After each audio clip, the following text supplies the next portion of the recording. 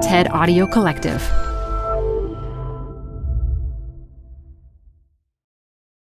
This episode is brought to you by Progressive. Most of you aren't just listening right now. You're driving, cleaning, and even exercising. But what if you could be saving money by switching to Progressive? Drivers who save by switching save nearly $750 on average, and auto customers qualify for an average of 7 discounts. Multitask right now. Quote today at Progressive.com. Progressive Casualty Insurance Company and Affiliates. National average 12-month savings of $744 by new customers surveyed who saved with Progressive between June 2022 and May 2023. Potential savings will vary. Discounts not available in all states and situations. Hi, I'm Debbie Millman. Canva is great for designing visual content for work, no matter what industry or department you work in.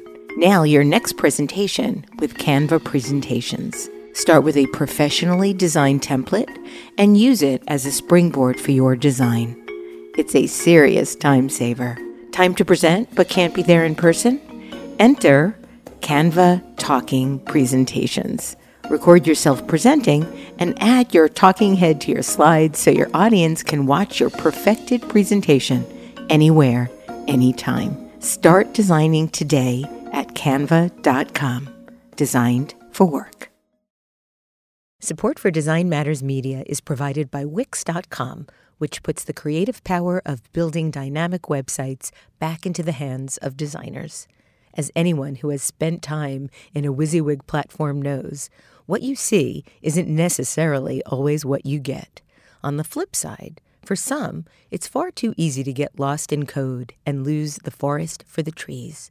Wix.com allows you to find your own personal sweet spot and take control of your site with their drag-and-drop editor, hundreds of advanced design features such as Retina-ready image galleries, custom font sets, HD video, and parallax scrolling effects, and even serverless, hassle-free coding for robust websites and applications. With Wix.com, you have total control of your web design like never before. So join Wix's brilliant community of designers, artists, and creatives at large around the world for free. And ask yourself, what will you create today? This is Design Matters with Debbie Millman from DesignObserver.com. For 14 years now, Debbie Millman has been talking with designers and other creative types about what they do, how they got to be who they are, and what they're thinking about. On this podcast, Debbie Millman talks with journalist Anand Giridharadas about his career, about a divided America, and about tech monopolies. It is insane the power they have. It is nothing like, to me, it is 1,000-fold the seriousness of any of the other monopolies that we have broken up in this country. Here's Debbie Millman. About 13 years ago, Anand Giridharadas was working for McKinsey & Company in Mumbai, India. But then he moved out of business consulting into writing and journalism and hasn't looked back since. He started writing for the International Herald Tribune and the New York Times and became columnist for both. He's also written 2 books, including The True American, Murder and Mercy in Texas, about a Muslim immigrant's efforts to keep the state from executing the white supremacist who tried to kill him. His latest book, Winners Take All, The Elite Charade of Changing the World, is coming out later this year. Anand Giridharadas, welcome to Design Matters. Thank you for having me. My pleasure. Now, given all of your major accomplishments, how do you feel about New York Magazine recently including you in an article titled, The Golden Era of Male Hair? Yeah, I mean, obviously, as a writer, you're hoping for that Pulitzer or that National Book Award or that Nobel. But in the absence of such honors, it was one of the greatest honors of my life. I'd be lying if I said otherwise. In a Reddit Ask Me Anything that you did, one commenter said, I don't have any questions, but your hair looks amazing. What is it about your hair that seems to warrant so much attention? You have to ask bald people that. I think one of the things that happens is my hair is very polarizing, like everything in America today. So when I go on television, there are people who say nice things about it. And then there's a lot of people who I suspect are follically challenged men in their basement somewhere who voted for Donald Trump and don't want me in America anyway, and for whom my hair is like the ultimate offense, and they just kind of want to deport it. So I get a lot of hate mail. Also, probably way more than the love mail. Specifically, Really? yeah, like your hair needs to go back to its country, that kind of thing. But, the trolls are getting more creative. Go back to your country is so unimaginative. I think telling someone's hair to go back to its country, it's interesting hate. Does it hurt your feelings? No, I've learned things from my trolls. I mean, I'm not going to repeat them here, but I would say 1 out of every 10 things trolls tell you is actually useful information. Can you give us one example? Yes. So I go on MSNBC a lot, where I'm a political analyst, and often after an appearance, people will give you, these horrible, horrible comments on your appearance, and it's terrible. Like, who are these people who actually? Why do they bother to watch? Like right before going to work, they're like, let me just make a couple mean tweets about someone's appearance. But 1 out of every 10 of those is like there's kind of like a useful sartorial tip in there, So one guy was like, with that shirt and that suit, this guy has no neck. I was like, that's pretty mean. I started looking at the pictures. I was like, I have a shorter than average neck. I'm not ashamed to say. I have to look at your neck. Yeah, it's a little. It's probably 40th percentile. And so I asked a friend of mine. That's simple. Just wear t-shirts with your suit jackets. I tried that. Looked a little better, so I do that sometimes. I was like, thank you, troll. My wife is never going to tell me the truth about my neck length. Well, she probably likes the way your neck She may not. I don't know. But, sometimes you just have to go on TV and endure the wrath of Trump voters to find out important truths about your body. Your father traveled to the United States from India with $7 in his pocket, and you've written about how the first thing you ever learned about India was that your parents had chosen to leave it. You go on to state that the country was lost to you in America, and you had to reassemble it in your mind from fragments of anecdotes. What did you think of India before you visited it? I visited it from a pretty young age, before I could really think. So those two processes were kind of in parallel. But the reality that I think a lot of immigrant families, second-generation people like me, don't talk about so openly is you have this relationship to the old country, the homeland, back home, whatever people call it. But the founding story of that other place is that the people you love the most, the people to whom you're most attached in childhood, voted to get out of that place with their feet. And so I think the honest account of the kind of my founding story with India is it's a story of exit. An exit for some reason, because these are people you respect who obviously made a wise decision. And then when I would visit as a child, there were a lot of things that confirmed. I mean, I had a good time, but there were a lot of things that confirmed and built on this storyline of this is a place worth leaving. I had never seen a beggar in Shaker Heights, Ohio. As a 4-year-old, 5-year-old, 6-year-old in a car in Delhi or Mumbai, it's pretty jarring to see. I just came back from India, by the way, and on the other side of the glass, banging. Heartbreaking and terrifying. And it never gets easier, but it's really jarring at that age. And then the fact that this was a place where my parents left because they felt, particularly my father, that his potential couldn't be developed there. And so I had a very estranged relationship to it.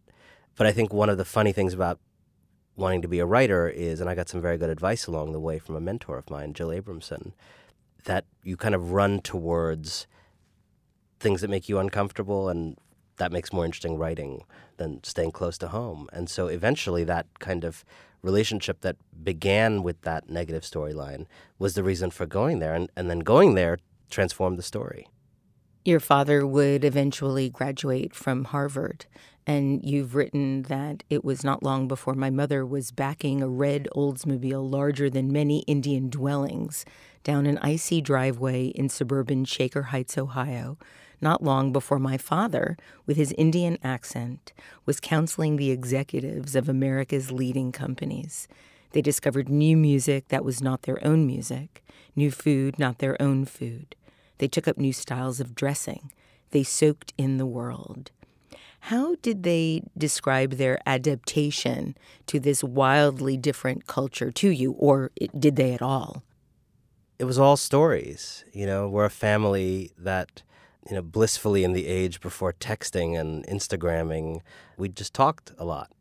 We talked with love. We talked in conflict. There's a lot of invariably conflict when, frankly, parents are from one place and the kids are from another place, and you literally have two countries in a house. You wrote about how you would sometimes have more authentic Indian food for dinner, and sometimes you'd have spaghetti. Yeah. The India that I, in a way, carried in my mind when I actually ended up moving there at 21, the India in my mind was not a monolith. It was just this kind of collage of all these little stories and the little meanings that either I attributed to them or that my parents had kind of squeezed from them. Stories of all kinds. Stories about the superiority in some ways of Indian culture, the sense of family, the sense that, over there people respect their elders, over there people are close. My mom used to always say this thing, still says it, in America no one will ever pop over unannounced for tea at 5 p.m. And she says it with this real sense of mourning. The reality is my mom is quite busy at 5 p.m. on most days, not necessarily available to be popped in on for tea, which is also what America does to you. And then there were the stories about all the things my mom was not allowed to do because she was a woman, and the fact that she couldn't go to a movie theater with this person or that person because people might see and think that she was a fast girl or a loose girl.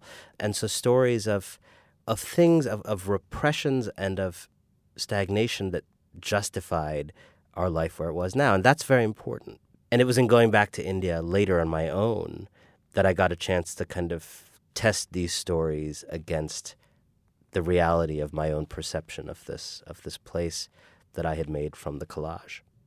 Despite the idyllic setting that you've written about, and you describe the town you grew up in as a sprawling neighborhood of brick and Tudor houses set on vast yards with the duck-strewn ponds, meandering lanes, and ample sidewalks that had lured millions of Americans into suburbia. But you said this on The Daily Show in 2011.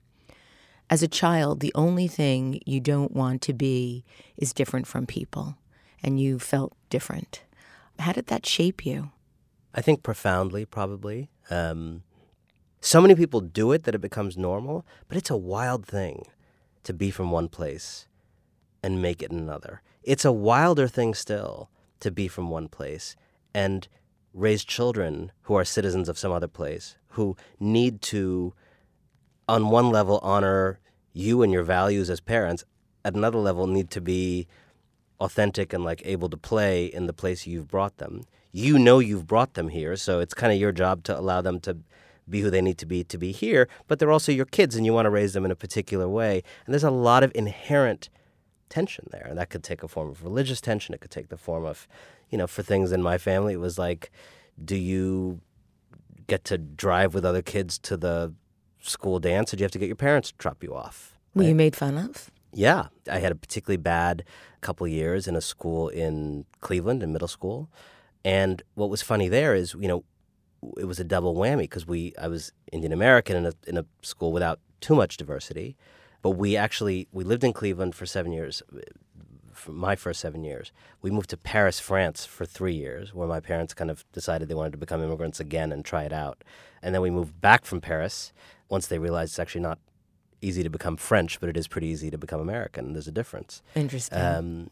When we got back and I went to this new school, not only was I an Indian American kid in this kind of mostly white world, but I was also just returned from France, speaking French. And my mother once heard herself, I think in that school when she came in for a meeting, referred to as the French lady, right? And it was just a reminder of how mind-blowing it was for a lot of people in that very placid, relatively kind of monocultural world of Shaker Heights, Ohio, to process people who are not only brown but had just come back from France. All of us would kind of yawn at that today in the world that we're now in. So that, I was very badly bullied in that particular school for a year and a half. it's really interesting. I look back and I haven't thought about it in a while, but the way we thought about that problem at the time, I remember, was interpersonal. Maybe there was something I was doing, maybe there was something this person was doing, or that person was doing, or that. And I think we didn't have the language for understanding it as a systematic thing. One, a lot of people have kind of studied and talked about this kind of issue of bullying, but two, the cultural element of it not being easy to be different. Was it really more difficult to acclimate in France than it was in the United States? There was an opportunity that came up for my dad in France within his company to transfer, and so he took it. And we had this amazing adventure. We had so much fun as a family. I mean, my dad and I every Saturday morning would go on a little walk to the boulangerie and get a bread and pastries for the family, and I would walk all around the city. It was an amazing life we had there. But I think my parents, as adults, realized very quickly that maybe in their mind, having had a pretty easy run at immigration and assimilation into Cleveland, Ohio, and they realized very quickly that France was not America. And they realized that they were welcome guests, but they would never become French. Why? So this gets to the question of, in a moment when it's easy to be down in America, and I think there's many things to be down about, and I think America has a lot of things that it needs to look at itself and look itself in the mirror and see and fix. But there's something extraordinarily special in the DNA of this country that does, at its best in theory, say that anybody can become American. And there are actually not that many countries that genuinely believe that. Does America leave people out of that? Yes. Does it fail to live up to that? Yes. Is there an entire black exception to that story that's a 400-year story? Yes. But I think to only talk of those things and not talk about the remarkable way in which, frankly, I mean, I've traveled around the world to know that when I go to Europe and people ask me where I'm from and I say the United States, there's this kind of, people don't believe me, right? And here, the people who don't believe me are like racist, fringy people, right? But it does not blow anybody's mind that I'm American in America. In India, it blows people's mind. Yes. So it's easy to be down on this country, but at its best, this country actually believes in a post-identity concept of an American. It, in theory, believes that anybody can be this thing. Again, a lot of work to do to actually live up to that. But I've been to a lot of places in the world that don't even have that as an ideal. And it's an extraordinary ideal. As you were growing up, you would ritualistically watch the Sunday morning political talk shows with your family, and you described it as such. We parsed and argued and jeered at the screen as national figures delivered careful, poll-tested talking points. What drew you to these shows at an age when most kids at that age were playing video games or playing ball in the street? Yeah, maybe I should have been doing those things. Could have helped with the bullying. What's funny is I'm now working for MSNBC. We used to always watch, NBC Meet the Press. I'm now like on air with people who I don't really want to tell that I used to like watch you when I was like 14 and 15 and like used to be a celebrity. So cool. Yeah. We were living in Washington at the time. We'd moved from, so it was Cleveland, Paris, back to Cleveland for a little bit, and then Washington, where I spent most of middle school and high school.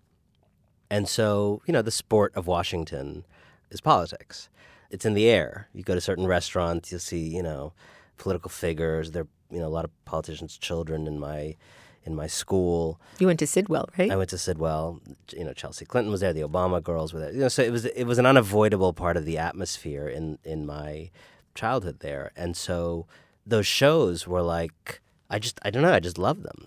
It's funny, like some of those shows that I'm now on, I understand how much of a game it is now for a lot of people who go on, these politicians who go on and kind of say nothing at great length.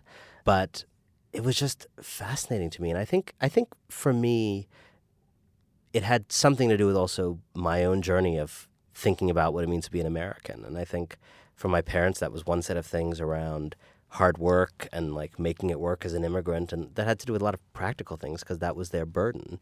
That was not my burden because they took care of it. And so I think my burden had a lot more to do with trying to understand this system and understand this society. And it's probably what led me to be a journalist, in the sense that, like, I never wanted to kind of work on the sidelines of the society. I didn't want to just do some job and then happen to be, I wanted whatever I did to have something to do with the enterprise of the society, with government, politics, with public life, common life. Even back then? I think so.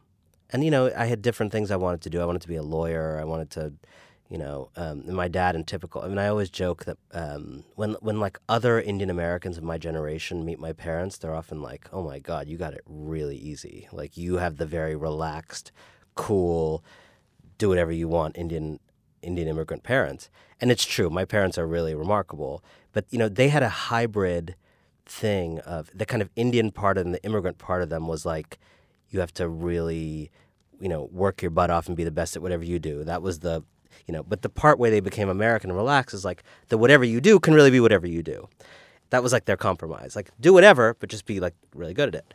And I remember my dad literally once said to me, he's like, do whatever you want. If you want to do law, for example, like, you should try to be on the Supreme Court. It's like, oh, okay, good. Awesome. I'll just do that. Yeah. He was very proud of you. Yeah, exactly. But that's kind of like the Indian American equivalent of like, yeah, go live a little, just like be, go be wild, just be on the Supreme Court. At 17 years old, you landed an internship at the New York Times. You really do your research on this show. I'm afraid where this is going. How on earth does one get an internship at the New York Times at 17? Well, I was very lucky. Someone in my school is a couple years younger than me, worked on the school newspaper with me. I was the editor of the paper. Of course you were. Her mom was an editor at the Times. And I had this school directory, which gave people's home phone numbers. And this was an editor in Washington named Jill Abramson, who would, of course, go on to edit the New York Times many years later. And I called the home number. And this is 19 years ago, but the way I remember it is I called her and I asked for an internship at the end of my senior year. And she said, I'm in charge of our impeachment coverage. The President of the United States is in the middle of an impeachment trial. It's a little overwhelming here. And I called again, and she was like, thanks for the persistence, but it's like, and that was that, so I didn't call. And then, as I remember it, shortly after Clinton was acquitted in the Senate, I get this call, like a few months later, and it was sort of like, sorry if I, didn't have time before, brushed you off. Are you still interested in that internship? Which is like the Pope calling you, asking if you want to be the Pope, or the closest I will get to something like that. So I went in for my internship, and, I thought I'm going to make some amazing coffee for Maureen Dowd and Tom Friedman or whatever. And the first day, Jill says to me, so like, what do you want to write about? And I'm 17. I'm thinking, I don't think that's a very good idea. You didn't say that, did you? I did not. I was like, I think I probably just, thinking inside is not a good idea. And outside said, like every male in the history of the world, like, yeah, I can totally do that. Her specialty at that time was money in politics and lobbying and campaign contributions. So she kind of gave me a couple ideas of directions of things she, maybe had gathered some string on or thought were interesting. And I wrote 2 stories. Back then, there was a scandal that ended this practice. But back then, if you were not a staffer, the byline would just say, by the New York Times. Yes. So I wrote 2 by the New York Times articles. One was about, it all sounds so quaint given what's happened to America. One was about these early campaign donors to Bush and Gore in 1999 who had given maxed out, which meant giving $1,000 to both Bush and Gore. Obviously, they're just trying to like secure themselves in whatever administration comes. I mean, $1,000 sounds so quaint right now, but this was before Citizens United. It was the max. Now, did you discover this, or were you assigned There's an amazing organization in Washington still called the Center for Responsive Politics. I think it's opensecrets.org. You have to file all campaign contributions, all the campaigns do it, but it's a mess. And this organization organizes it all, puts it in a database. I mean, it's like the greatest database that no one ever, messes around in. I mean, you should just go mess around in it right now. You can find out, who did the tobacco industry give the most money to this year? Who did, and it's amazing. So I just played around with that, and they help if you work for a place like the Times, which I very flimsily did, they will help you. So you tell them you want to do something like this, they'll actually custom do some research for you because their whole goal is to expose this game. And then I did another story, which also sounds quaint. It was about how the FEC, the Federal Election Commission, had responded to a request from Bill Bradley's campaign to allow credit cards to be used in making campaign contributions. Now, it sounds insane to us, right? But this is 1999. And the whole idea, the Bill Bradley campaign made this argument that in the future, the internet is going to be the locus of politics. It's going to be the internet where people are organizing, raising money, and How forward-thinking of him. I know, and that his kind of campaign was an insurgency against Gore, would require this kind of more internet-driven, grassrootsy approach, and so therefore he petitioned. A lawyer named Bob Bauer was his lawyer, pushed for it, ended up becoming Obama's lawyer. And it was a story about this like little historic moment when the FEC decided to allow people to make credit card political contributions. So that was kind of my beginning in journalism. You went on to the University of Michigan and majored in history. Why not a major in journalism or writing? I don't know who gave me the advice, but by that point I had received the advice from I feel many quarters, perhaps Jill, perhaps others, that it was better to study the world. And, journalism is a craft, but it's a craft that needs to be applied to something. It requires a medium, and the medium is the world. And it's just a craft you learn by doing. And frankly, a lot of journalists study things like history, and that's important. There's probably no better way to figure out like the backstory of how we got right here by definition. But it's really important to have journalists who understand economics. It's really important to have journalists who know how to read a balance sheet, an income statement, which I don't. It's really important to have journalists who understand the world of art and design and are not just, showing up and saying what they think. So it felt to me, and I'd absorbed this idea that it was important to really ground yourself in some kind of deeper discipline and then learn the craft on the side through work. You went on to also study at Oxford University and Harvard University. What did you study there? I did a junior year abroad in Oxford, which is truly one of the greatest educational experiences of my life, in part because it's a totally different system. You have 1 or 2 tutorials per week. So my week would consist of the following. A 1-hour meeting with a professor in which I would defend a 10, 15, 20-page paper that I'd written for that week. They would ask a question. I remember this great teacher, David Priestland, who's still there. One of his questions was like, okay, what was Marx's theory? Next week, what was Marx's theory of what would happen after the revolution and how plausible is it? That's it. That's the question. Now you go away. You got a week. There's so many libraries at Oxford. I'd go around on my bicycle to this library, that library, take home 10 or 12 or 15 books, write a 15 to 20-page paper, slip it under the door of the professor the night before, and then go in and talk about it for an hour, repeat and rinse. So you had to defend your ideas. To defend your ideas. I don't think for me it would have been a great way to start my college education, but having done a couple of years of the lectures and grounding and basics, it's just such an extraordinary way to get to that next level. And I think it's one of the things that year I was very clear that I wanted to be a writer, because it's just what a thing to like read books and then write something and then get to talk about them. What did you do at Harvard? So after I went to India before that. So I moved to India right after college, had a kind of brief misbegotten year trying to work in business. Oh, I want to talk about that misbegotten year. Yeah, let's do it. And then you'll tell us why you went to Harvard. You want to tell us first? Well, no, why don't we do that in order? Okay, good. So you got a job at McKinsey, but before you got the job at McKinsey, you had a hard time finding a job as a writer. Now, given your experience as an intern at the New York Times at 17, why was it so hard for you to find a job as a writer? I always joke with my sister. I mean, I applied for some other internship at the New York Times, I think, while I was on that internship, and I got rejected. And I said, I must be the only person who gets rejected from an internship while they're in an internship at that same place. I mean, this is a very interesting thing, particularly as we talk about diversity in journalism and new voices. Journalism historically has not been a profession that recruits. There's very little thinking about drawing people in. developing them. Who are people? What's the 20-year view on this person's career? And maybe that was different 20 years ago, but I also came of age and was entering this profession in this moment of disaggregation and internet and the advertising business dying and this kind of depressive era in media. And what was just fascinating to me is I kind of managed to have this career that was reasonably good without having ever really anybody have like a bigger conversation about like, what do you want to do next? Like, what are your goals? Just things that are normal in any other business. It's all just feels often very happenstancey. There's just not an easy, all of which is to say, when you're 21 years old, I had, compared to most people, a leg up in that I'd interned with the Times at 17. The following year, I'd done an internship that had a connection to the Times. It wasn't for the Times, but I ended up writing for a lot of New York Times-owned newspapers in the American South.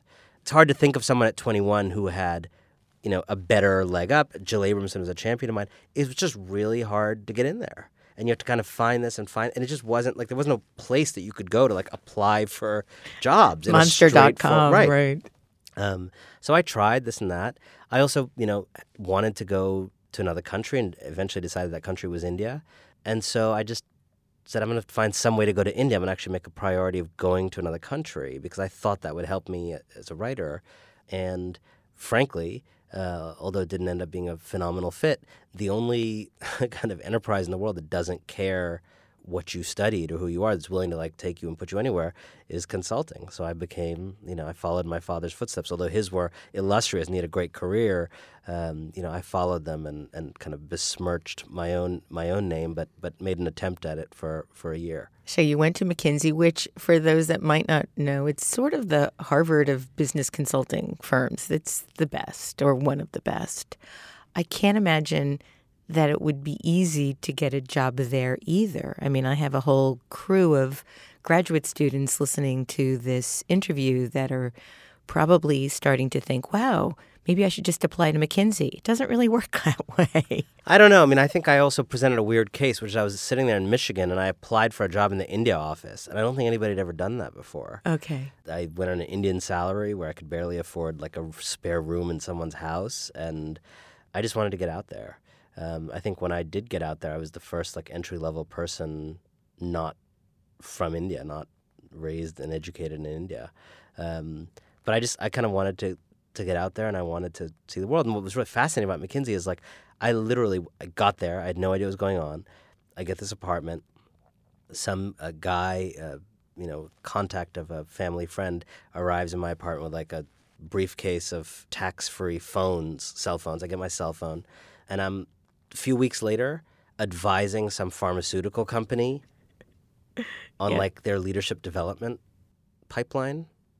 I can assure you, I know nothing then or now about leadership, development, pipelines, pharmaceuticals.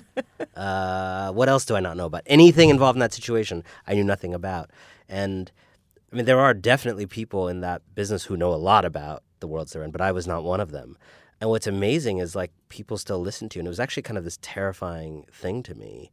Maybe this is just my own self-justification, but I really think the writing world is different. Like I really think there's no tolerance for people who don't know what they're talking about. And it's just harder to hide in writing. But, what is easy to conceal with a PowerPoint is kind of hard to conceal with, a written paragraph. You described moving to India as the ultimate rebellion against your parents, moving to the country they had worked so damn hard to get out of. So not only did you move to the country they'd worked so damn hard to get out of, you went to work for the firm that your father was working at. What did your father think about all of this? A lot of my Indian American friends who I ended up making in India, because there were a bunch of us who kind of did what I did, almost all of their parents hated the fact that they'd moved to India. Almost all of their parents really did feel like they had annulled 30 years of hard work. My parents did not feel like that. And I think that's part of that progressive spirit that they really have that's different, frankly, from a lot of people. As I say in my book, like I think, understood my story as a continuation of their story, which was they were chasing the frontier of their future, and I was chasing the frontier of my future, and that happened to be their past. But they were very supportive. I thought I was leaving for 6 months or a year. I ended up staying 6 years. I wrote them a letter about a month or two after arriving, an impassioned, 3,000-word letter or something like that, explaining why I had made a horrible mistake. This was not a country I could live in. It was insupportable. I just had to get home. But I wanted them to think I wasn't flighty. So I laid out my case. And it was kind of this funny thing. I think I remember their reaction on the phone was a little bit like, you don't have to explain this to us. Like, we left India too, But why did you want to leave? It was just hard. India's a hard place. And to be honest, though, I think the work angle matters a lot. India's a hard place, and if you're doing work that kind of, as mine was, had nothing to do with the place, it's just kind of this abstract spreadsheets about things you don't know about, then you're just living in a hard place for no reason. As soon as I became a journalist, then suddenly all the complexity and difficulty of India became my subject. Then I loved it. I think it's hard to live in a hard place where you're just trying to do some job and go to sleep. When understanding that place becomes your job, well, that opens a whole different thing. So you did get a job. The New York Times took over the International Herald Tribune, and you got a job as an international correspondent.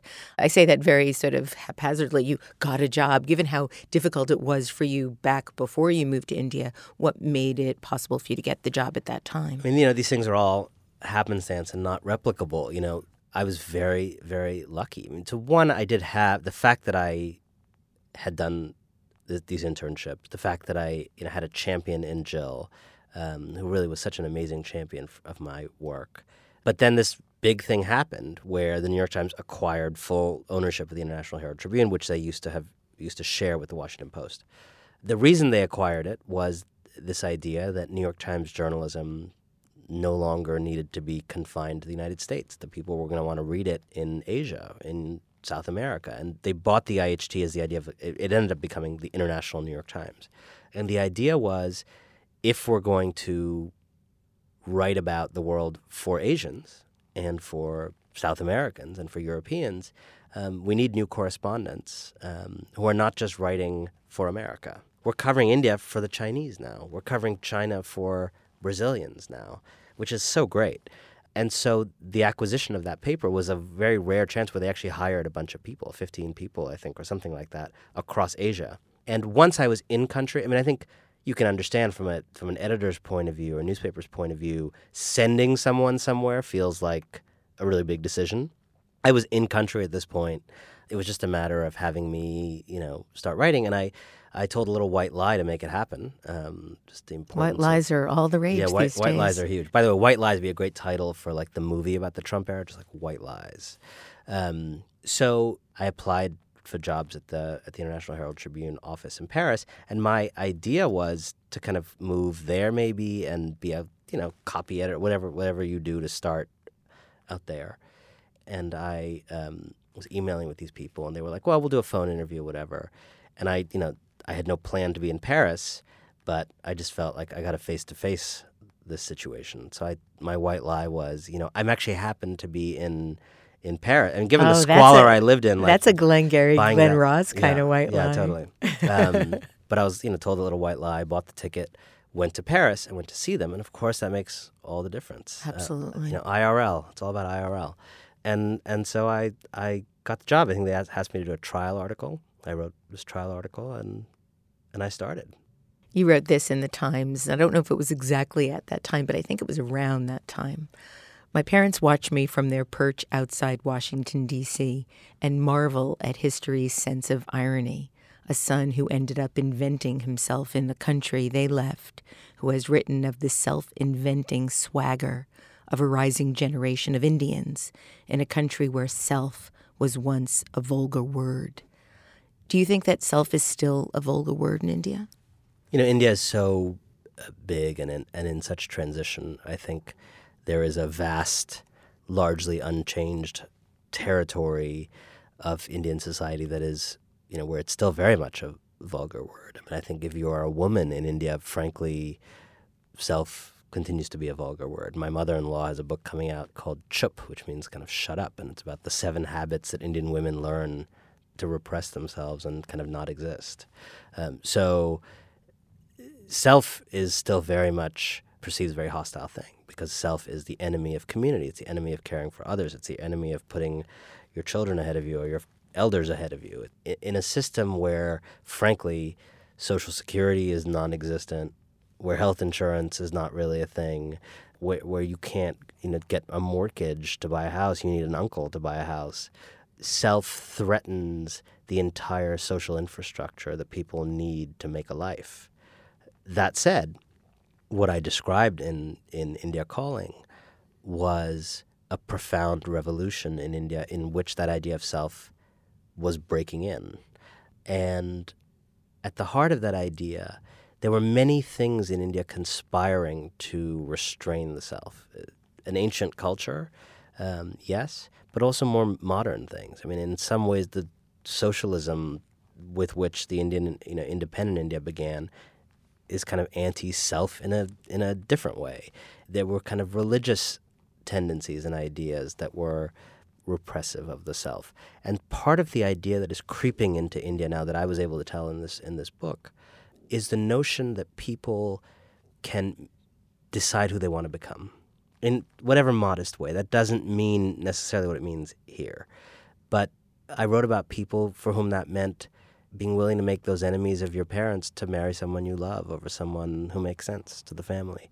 It might mean, in the case of someone else I wrote about, working your butt off to get a job one town over from the village you live in, which to us may seem like a trivial geographic fact, but in that social world is a total kind of Balzacian, revolution. And it may mean people being willing to get angry about injustices that have long been stoically endured in India. And so now you're seeing the anger of women. You're seeing the anger of people in villages that have never had regular electricity. It's suddenly becoming indefensible to them. What was okay for them before is no longer okay. And that causes problems. It causes riots. It causes protests. It causes rage. And I kind of celebrate that because it seemed to me that what was being born was this idea that you can make your life. You included your own story in the book alongside detailing how India has changed and stated that doing this was a way of making a big story smaller. In what way? It's interesting. I mean, just as a publishing backstory, I first wrote the early chapters of India Calling and the idea of the book in a way that did not have the word I in it. And so it was a book about 5 kind of areas of change in Indian life. Changing ideas of family, changing ideas of love, changing ideas of work, changing ideas of ambition. And one of the editors who we kind of submitted the proposal to, a guy named Jonathan Siegel at Alfred Knopf, read the proposal and said, this is in a good direction. I want to work with you on it to make it better in the hope that we'll be able to work on it together. But you got to do 2 things. He saw a piece I'd written in the Times that was a personal piece. And he said, that what you did in that piece, that has to be the voice of the book.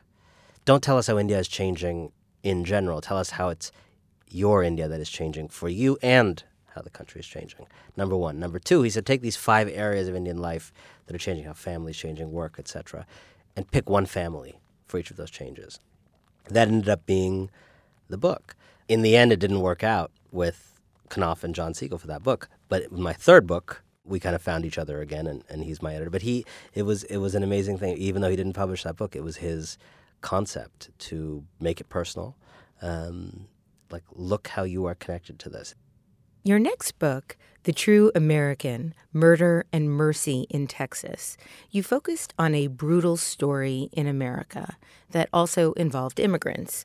After September 11th, 2001, a man in Dallas, Texas, walked into a mini-mart, asked the clerk where he was from, and shot him in the face with a shotgun.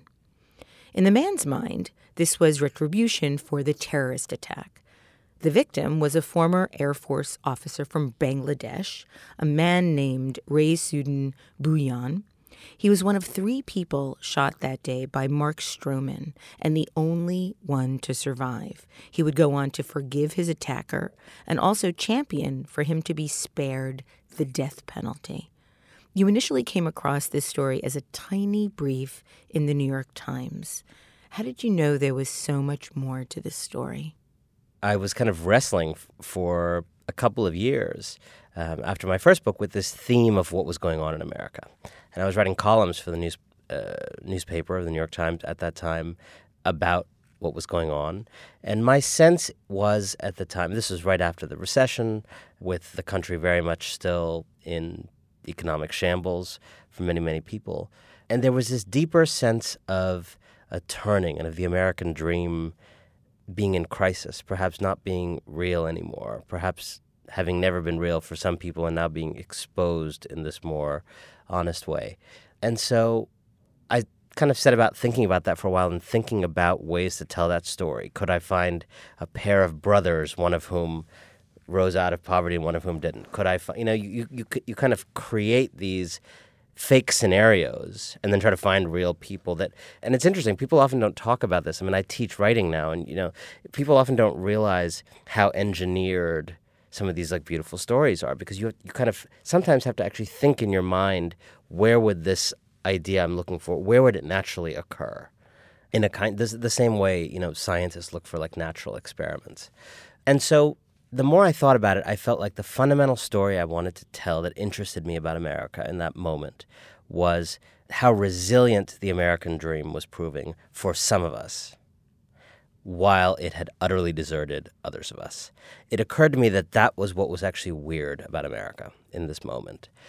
And then one day I came across this little news brief in the newspaper, as you said, that says, Texas executed this guy last night.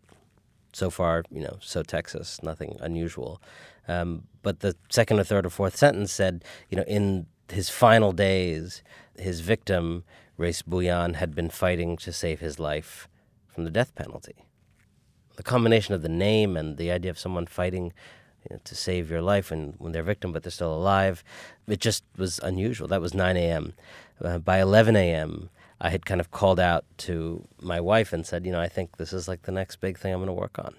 Because I just had this feeling after a couple hours of research that this was this small, it was the Holy Grail. It was the small, bounded story of a couple of people and the people around them in a bounded period of time, in a bounded setting, that if you looked at it closely could tell you so many other things about so many other things. And could get to this question of how the dream in this country has become so bifurcated, how it really remains true for so many people and not for others. And what I loved about it was that it was the immigrant from Bangladesh who was a Muslim shot in the face who actually kind of ended up embodying the America that still works and still allows people to rise and still gives people chances and still has functioning institutions. And it was the guy who was born with white privilege, who was a man, who was self-confident and thought America was the greatest, even though the only part of America he'd visited was Dallas. It was he who actually embodied the America that stopped working. You wrote deeply and movingly about the notion of these 2 distinctly different Americas, Ray Sudan's and Stroman's colliding, and said that the moral challenge of your generation is to reacquaint these 2 Americas. It seems especially pertinent in regards to the world we're still living in today, if not more so. Do you foresee a time when those 2 Americas can be reacquainted? Let me say 2 things about that. One, I think I got to see Trumpism without realizing it was Trumpism before there was Trumpism, before he came down. So it sets the stage for it in a lot of ways. Because when I dug into that world, this was a kind of crime story about which there was no dispute of the crime itself. Everybody knew what happened. There was not just this one shooting, but actually 3, and the other 2, the guys both died. There's no doubt about who did it. The trial took a day or 2. The questions that were left for me to kind of investigate as I wrote the book were questions about why. And by the way, those kind of come up in the death penalty in the penalty phase, because in the penalty phase, they actually have to ask not just what happened, but are there mitigating circumstances? Why did you really do this? I had to kind of go in and understand, apart from the prosecutor's story of this, what was really motivating this guy.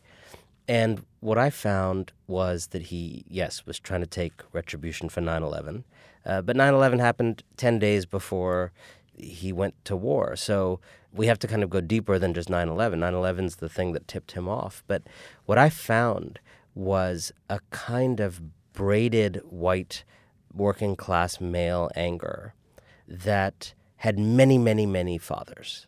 It was partly this feeling of living in this country that you don't recognize anymore because the Mexicans and the Muslims and the women are all taking over. It's partly this feeling of the economy becoming less prone to mobility. It's partly the effect of Fox News and things like it that have droned into the minds of many people who do not have the faculties, frankly, to know better, this litany of talking points that actually misexplain reality to them. It's this sense of, in a very deep way, of, I think, men who don't know who to be in an equal world, and white people who don't know who to be in a world of inclusion and equality. And so all of these forces, which now, as I list them, sound so old hat because they have unfortunately been elevated to the highest levels of our national life in the person of Donald Trump. I had to kind of detect them and parse them in the life of Mark Stroman, in the letters he wrote, in the blog posts he ended up sending from death row, in the memories that his children and friends and ex-wife had of him. So in a way, without being wise enough to realize that it was going to be Trumpism, I got this kind of sneak preview of Trumpism starting in 2011. And the preponderance of gun violence. Absolutely. So in terms of, is there a prospect for the two Americas to be reacquainted? I think there absolutely is. I mean, I'm betting my life on it because I just don't think there's another choice. But I think it's going to be really hard. And I think there's a failure to understand on both sides of this question is what a hard thing we are attempting to do as a country. And I think Mark Stroman's life and the backlash gives us some clues. It's easy to make this about there being some racist people in Alabama. It's easy to make this about people not liking Barack Obama because they didn't like having a black president. It's easy to make this about, inequality. I actually think this is so much deeper. This country for 400 years has essentially been a country run and ruled by white men.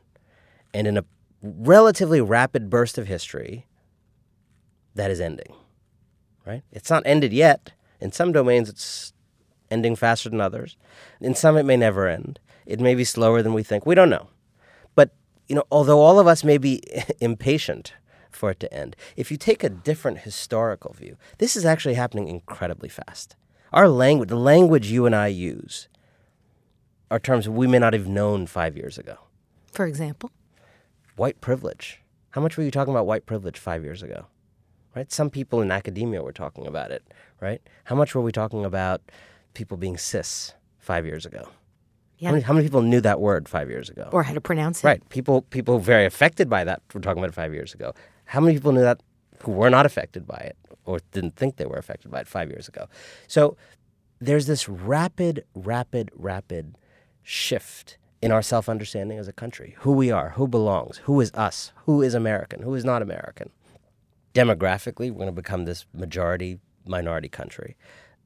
No big country of this power and stature has ever actually done this. America, I say in the book, in The True American, is kind of passing into new hands.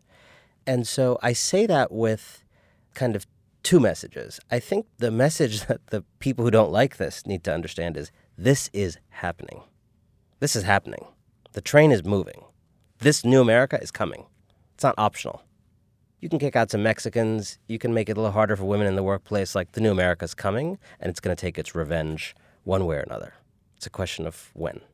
I think what people on my side of it, who love the new America and can't wait for it to come fast enough, need to understand is that, the new America's coming, but it's going to be really, really hard for so many people to understand who they are in the new world that even if they are wrong, even if they don't deserve to be handheld into the new reality, even if you may feel that they've been fussed over too long and don't deserve to be fussed over as equality finally comes, we need to tend to those people who do not understand who they will be on the other side of the mountain. Because if we don't, the next 40 years are going to be brutal. And you're going to have a lot more Mark Stromans, and you're going to have a lot more Donald Trumps, and you're going to have a lot more rage, you're going to have a lot more Fox News. All of these things are symptoms of a disease that I think we sometimes don't see, which is that this country is changing so fast, so quickly, so precipitously and fundamentally that it terrifies people. You know, Toni Morrison has this great line, what difference do it make if the thing you're afraid of is real or not? What matters is that we have an unsustainably high number of people who don't know who they're supposed to be in the country that's coming. And I think it is all of our problem to fix this and figure it out. That seems to be part of why Ray Sudin sued the state of Texas to try and stop Stroman's execution. He first stated that his religious beliefs as a Muslim required him to forgive the man. The courts denied his request, and Mark Stroman was executed in 2011. But in your TED Talk about the incident, you stated Ray Sudin's mercy was inspired not only by faith. A newly minted American citizen, he had come to believe that Stroman was the product of a hurting America that couldn't just be lethally injected away. So where do we go from here? How do we bridge this gap? It's more than even reacquainting each other. It's about moving forward together. And that seems a gargantuan task. You know, the other day I was talking to a psychologist who's a big leader in psychology and relationships and couples therapy. You know, he's become very anguished by what's happening in the country. And he used this phrase that really struck me. He said, we have to make sure we prevent a civic divorce. We're at risk of a civic divorce. I worry that we're at the risk of a civil war.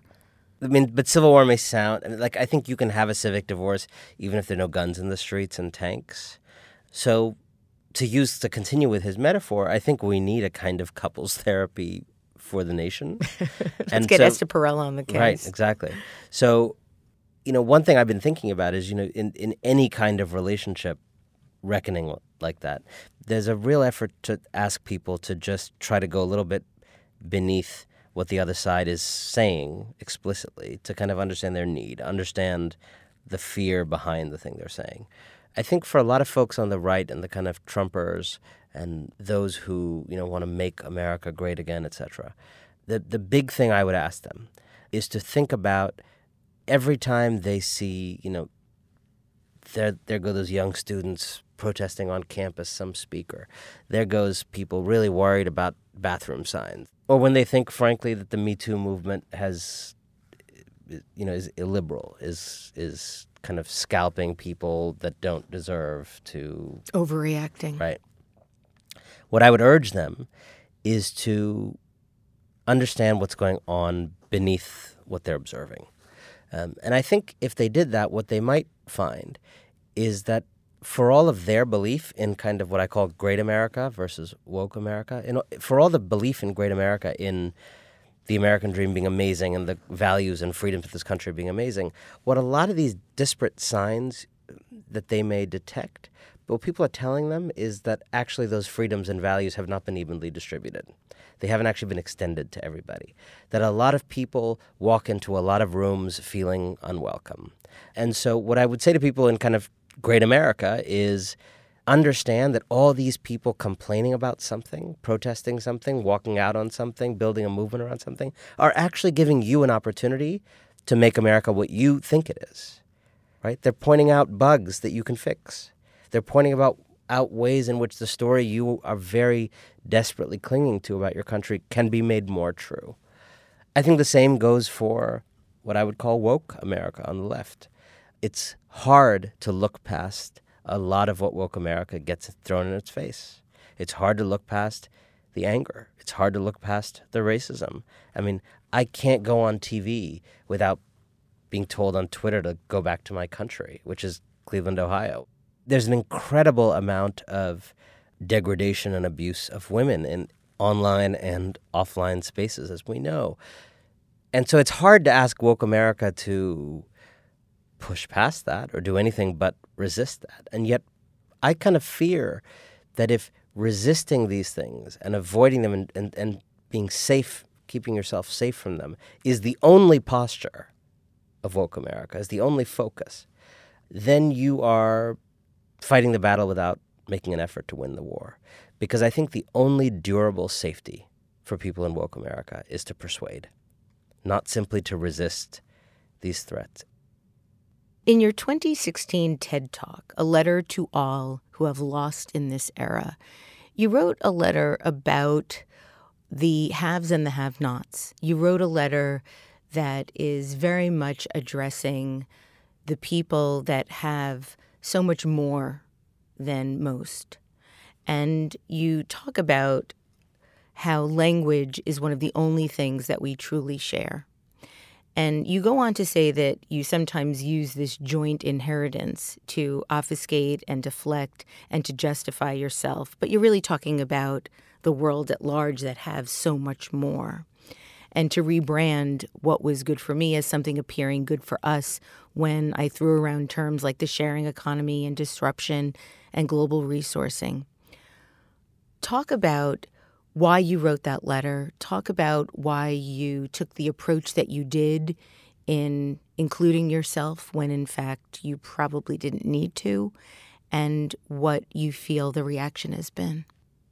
You know, I had given a talk at TED the previous year about the true American, and they were having this event also in Canada the next year, and I was not planning to give a talk. And then Brexit happened. And because Brexit happened that summer in a way that it felt linked to what was going to happen with Trump, it felt like it was part of this populist question around the world. And so what I decided to do was to write a kind of letter of apology from the global elite to all the people who had not only been left behind, but who'd kind of been bluffed into thinking that everything was good, everything was fine, and that all the complaints they had were, made up.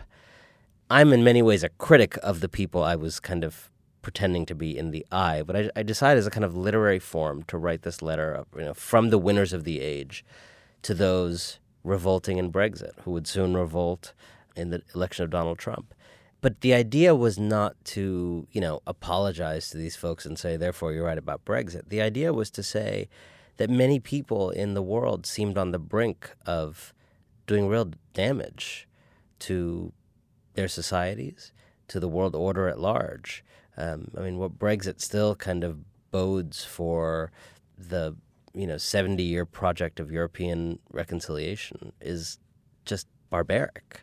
What the election of Donald Trump and his foreign policy now bode for the post-war order that the United States was the architect of is barbaric. The fear in immigrants and people of color and women that have since been undammed in some ways by both of those events is barbaric. But I felt it was important to say to those people who were revolting that someone understood that the revolt didn't begin with their revolt, that they were revolting against something, and that even if the revolt, the substance of the revolt, was wrong in my view, I understood that the America that I'm from played a part in creating the conditions for their revolt and inspiring it. And so I tried to kind of understand what our complicity was, people like me who've kind of lived in the Lucky Land, what our complicity was in inspiring their revolt, in the hope that there might be some taking of responsibility on both sides. The response was really interesting and overwhelming. There were a lot of people immediately stood up and clapped, and there were a significant minority of, the kinds of folks who go to TED who sat on their hands and didn't even clap and were very angry that I had, I said things like, I'm sorry that I've been focusing on immortality while down here your life was in some cases getting shorter. I'm sorry I've been focusing on colonizing space while it was being harder and harder to live here for many of you down here on Earth. And, people didn't like that message because they liked their little venture capital life extension programs and their little, moon conquest plans. They don't really care about the state of people around them. But it's been an amazing thing. I'll share a story with you. A few months ago, I was in Mexico with some friends, and over the course of a weekend, we were taking time to different meals to talk about each person's life and things on their mind and struggles. And I was in between these books and thinking about what do I do next, and often having these kind of moments of, is anything I'm doing really connecting with anybody? Does any of it really matter? And we're sitting there, and on this street in Mexico City, and this man walks by with his little son, and he's points at me, and he says, "A letter to all who have lost in this era." And I was like, "Yeah." and he's looked at his little 10-year-old son or whatever, and he was like, "This is remember that TED Talk I showed you about all who have lost in this era?" And it was just this most surreal, weird moment. And it just, this kind of, you realize that you have no idea where you're reaching people or how you're reaching them or who's being reached. And I'm often not reaching the people I wish I was reaching, but maybe I'm reaching some other people that I never imagined I was reaching. You've been very outspoken with your opinions about Facebook and have this tweet pinned to your Twitter profile. Mark Zuckerberg will go down in history as a tragic figure and one befitting an age of billionaire savior delusions. He claimed to change the world even as he maimed his country. He pledged to rid the world of diseases while ignoring the disease he was spreading. Tell me a little bit more about why you feel this way. I have spent the last couple of years after The True American working on a new book, and it's not out yet, but it's called Winners Take All, and it's trying to understand the following paradox. We live in this extraordinary age of rich and powerful people trying to, quote-unquote, make a difference, change the world, give back. By raw numbers, we live in the most philanthropic time in the history of the world. If you are a rich person and you're not regularly talking about giving back, you are an outlier today. That said, America is more unequal than it's been in 100 years. Half of Americans have essentially, on average, not gotten a raise since 1979. 1% of the planet now owns 50% of the wealth, and 10% owns 90% of the wealth. So we have this paradox of an enormous amount of elite concern and the reality of a system that is as cruel as we've seen in a long time, that siphons almost all the gains of progress up to the very few. And you and I know this because we live in New York, and we know these people. And what I tried to understand is, what is the connection? If all these people are helping, why is the system so bad? And what I started to understand was that this claim of changing the world, and sometimes even the well-meaning intention and activity of attempting to change the world done by winners, is actually a critical part of keeping the world the same.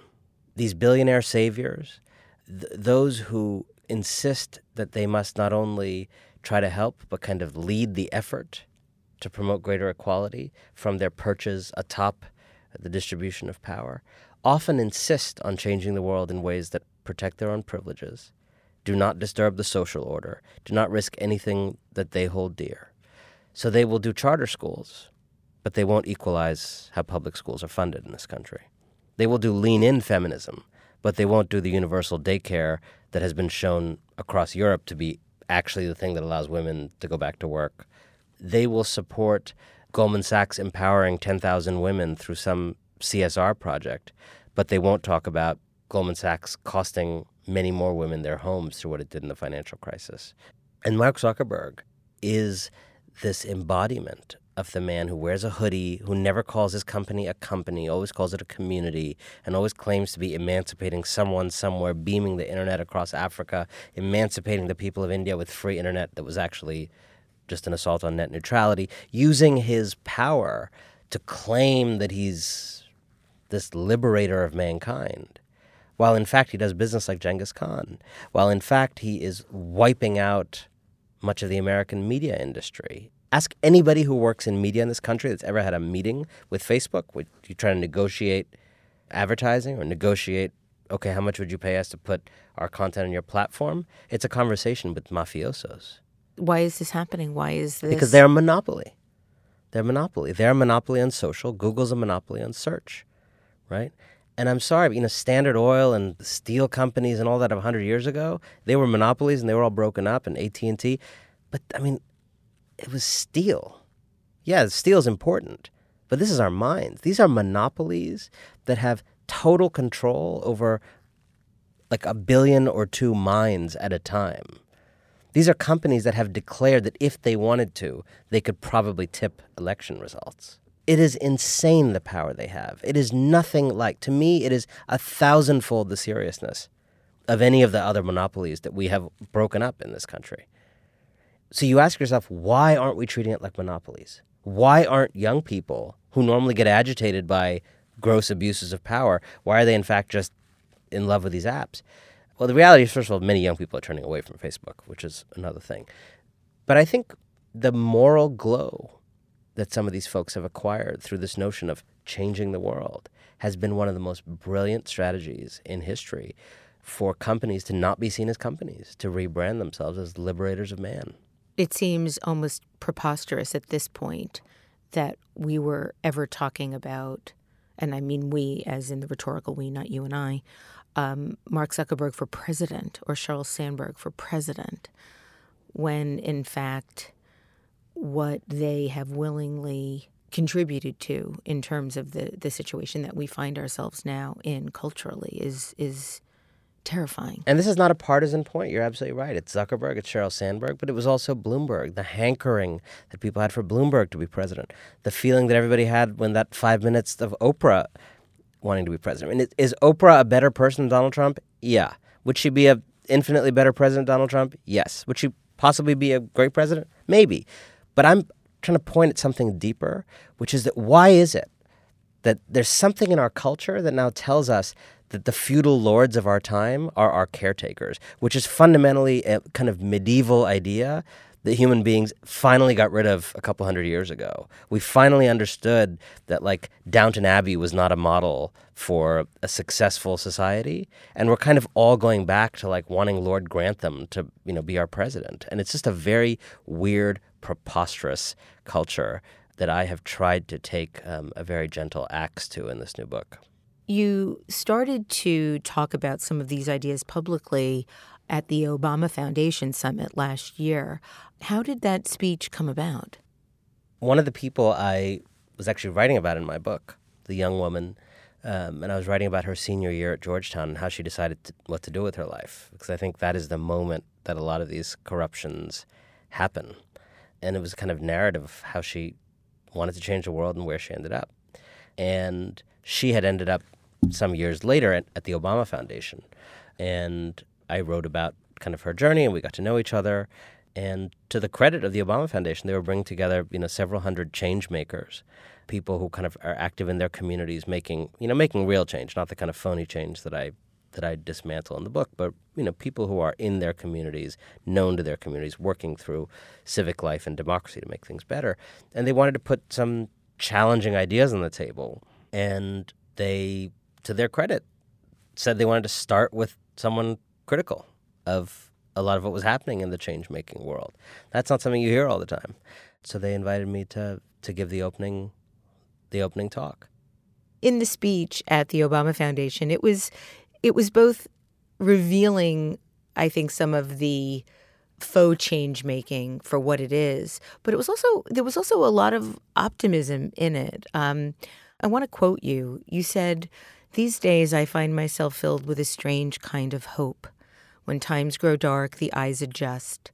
What I see stirring in the shadows is people realizing that they have neglected their communities in an age of magic and loss. All around, I see people awakening to citizenship.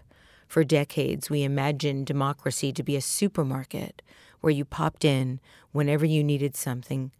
Now we remember that democracy is a farm where you reap what you sow." And while I do think you are being, I think, appropriately critical of a lot of what's going on, I think the notion of democracy as a farm is quite a beautiful thing. And it's happening, whether it's the kids in Parkland, whether it's the Women's March, actually the weird health of our civic life in the Trump era. The record number of women running for office this year, which blows the previous number out of the water. The record number of people running for office at all levels. I think Donald Trump, I'm not sure that we will survive the Trump era intact. What does that mean? I think there's a small but in a way significant chance that he could so degrade our institutions and standing in the world and foreign policy that we're not going to go anywhere. But I think in a real way the run could be over in a meaningful way by the time he's gone. I mean, I think he could have shattered the norms, and it's not trivial, the possibility that this is a fall from which we won't ever quite recover. That said, I think there's a bigger chance that we will limp through the Trump era and come out stronger than we've ever been because people learned something that he taught us, which is that you are only as good as the country you fight for. And you can't just go make money in the private sector and hope you have a great country. You can't just start a social enterprise doing some little program here and not worrying about the fundamental systems at work in your country. You can't just go create a charter school and not ask questions about what is the public system overall for everybody. You can't just go tell women to lean in and raise their hand more and ignore the structural injustices that hold women in their places. You can't, go and deplore, oh my God, so terrible, this gun violence in Chicago, without understanding what our society is doing as a whole to people of color and black people and has done for hundreds of years. All around this country, I think there's actually an awakening where we're taking stock of the real story of this country, what it is and what it's been, and we're actually realizing that you get what you pay for in a democracy. And you pay in your effort and your civic love. If you're unwilling to talk to people across divides, you get a country in which people are unwilling to talk across divides. We have collectively allowed our society to degrade, in part because we have individually become complicit in that degradation. And I think what is so exciting about what's happening now is that people are waking up to the utter obligation of citizenship. You state that as wokeness has percolated from Black resistance into the cultural mainstream, it seems at times to have become a test you must pass to engage with the enlightened, not a gospel the enlightened aspire to spread. Either you buy our whole program, use all the right terms, and expertly check your privilege, or you're irredeemable. And then you go on to ask, is there a space among the woke for the still waking? And so I was wondering how you would answer that question. I think there has to be. I think the loving way to look at this country is to say it's always had high ideals, it's always failed to live up to them, and it's always tried to narrow the gap, sometimes trying harder than other times, sometimes doing a better job of narrowing the gap than others. But it is a remarkable country. It's a remarkable country that is going through an extraordinary shift in who and what it is, in its very essence. For the most powerful country in history, in the history of human civilization, to be majority-minority, to be majority of people from literally all parts of the world is an extraordinary thing. So there's a moment for like a pat on the back. We are trying something that is really hard. And by the way, no European country has had its Barack Obama. Let's be honest. Yeah, people have more generous social welfare and this and that. But we are, in many ways at the very forefront of an experiment about whether you can create a country in which people's heritage is secondary to their character. And as right and righteous as a goal I think that is, I have no illusions about how hard that is going to be, simply because it is hard for people to lose their certainties and lose their spot in line and lose their routines. I mean, people go nuts, when they have to take a different route to work.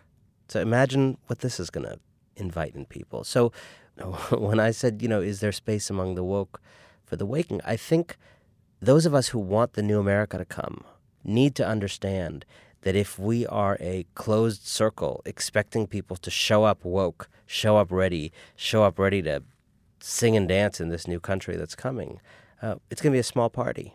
What I think is so essential that we do is figure out how those of us who want that day to come as fast as possible can tell the story in a way that brings people in, that brings in people who are a little scared of it, brings in people who don't know what cis means or white privilege is, or don't, feel comfortable talking about race, or don't think that they are in any way complicit in white supremacy because they don't really understand what it means when people say they are complicit in white supremacy. And when they feel that their neighborhood is not the place they understood it to be, we can say, you know what, that's not going to change, and you can't just get rid of the immigrants in your Walgreens because you feel uncomfortable. But I think we can also say, but I understand why you feel uncomfortable. And I refuse to change my immigration policy, but I understand why you feel uncomfortable. I think we can do a better job of making space for the people who are limping their way into this new America. In politics, small numbers matter a lot. If 5% of the people who voted for Donald Trump feel like, actually, you know what? No. That's a landslide the other way. Let's hope so. I have this last question for you. In 2014, you posted an image of your last book's dedication to your wife, Priya, and you wrote, "This won't be the last book I dedicate to Priya Parker, but it is the first. A book is a lot of wild rambling before it is actually a book. From the earliest days, Priya selflessly put aside whatever she was doing to listen to every word of this book out loud as I was writing it. Finish a page or two, read it to Priya. That was the ritual. It's impossible to imagine writing without her. Thank you forever, girl." Now, Priya has a new book that is coming out in May titled The Art of Gathering, How We Meet and Why It Matters. So my question is, did you do the same for her? I did. Good. I did. I have to after receiving such immense help, and we're kind of partners in crime in that way. We worked on both of these books, kind of sitting next to each other, and this year is the year of 2 books and a child. one new you had baby, and an existing child. So you have a lot of wonderful things going on.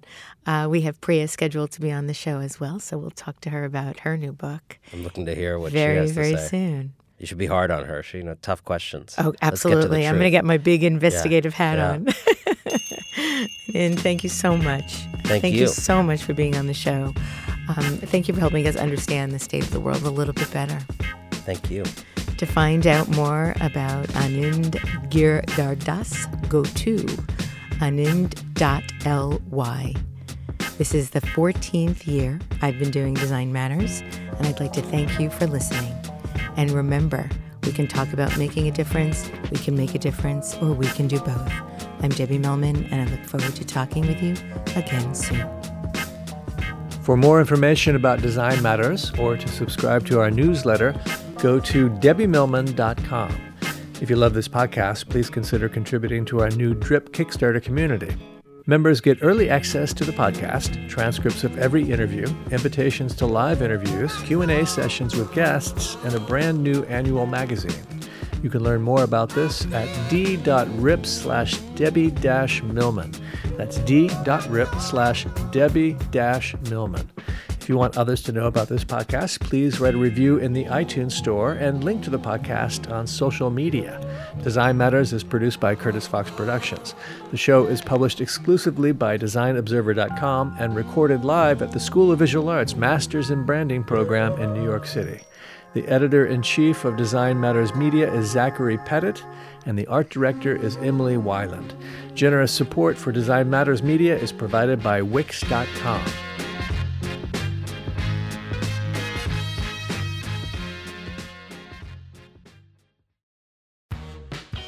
You're growing a business, and you can't afford to slow down. If anything, you could probably use a few more hours in the day. That's why the most successful growing businesses are working together in Slack. Slack is where work happens, with all your people, data, and information in one AI-powered place. Start a call instantly in Huddles and ditch cumbersome calendar invites. Or build an automation with Workflow Builder to take routine tasks off your plate, no coding required. Grow your business in Slack. Visit slack.com to get started.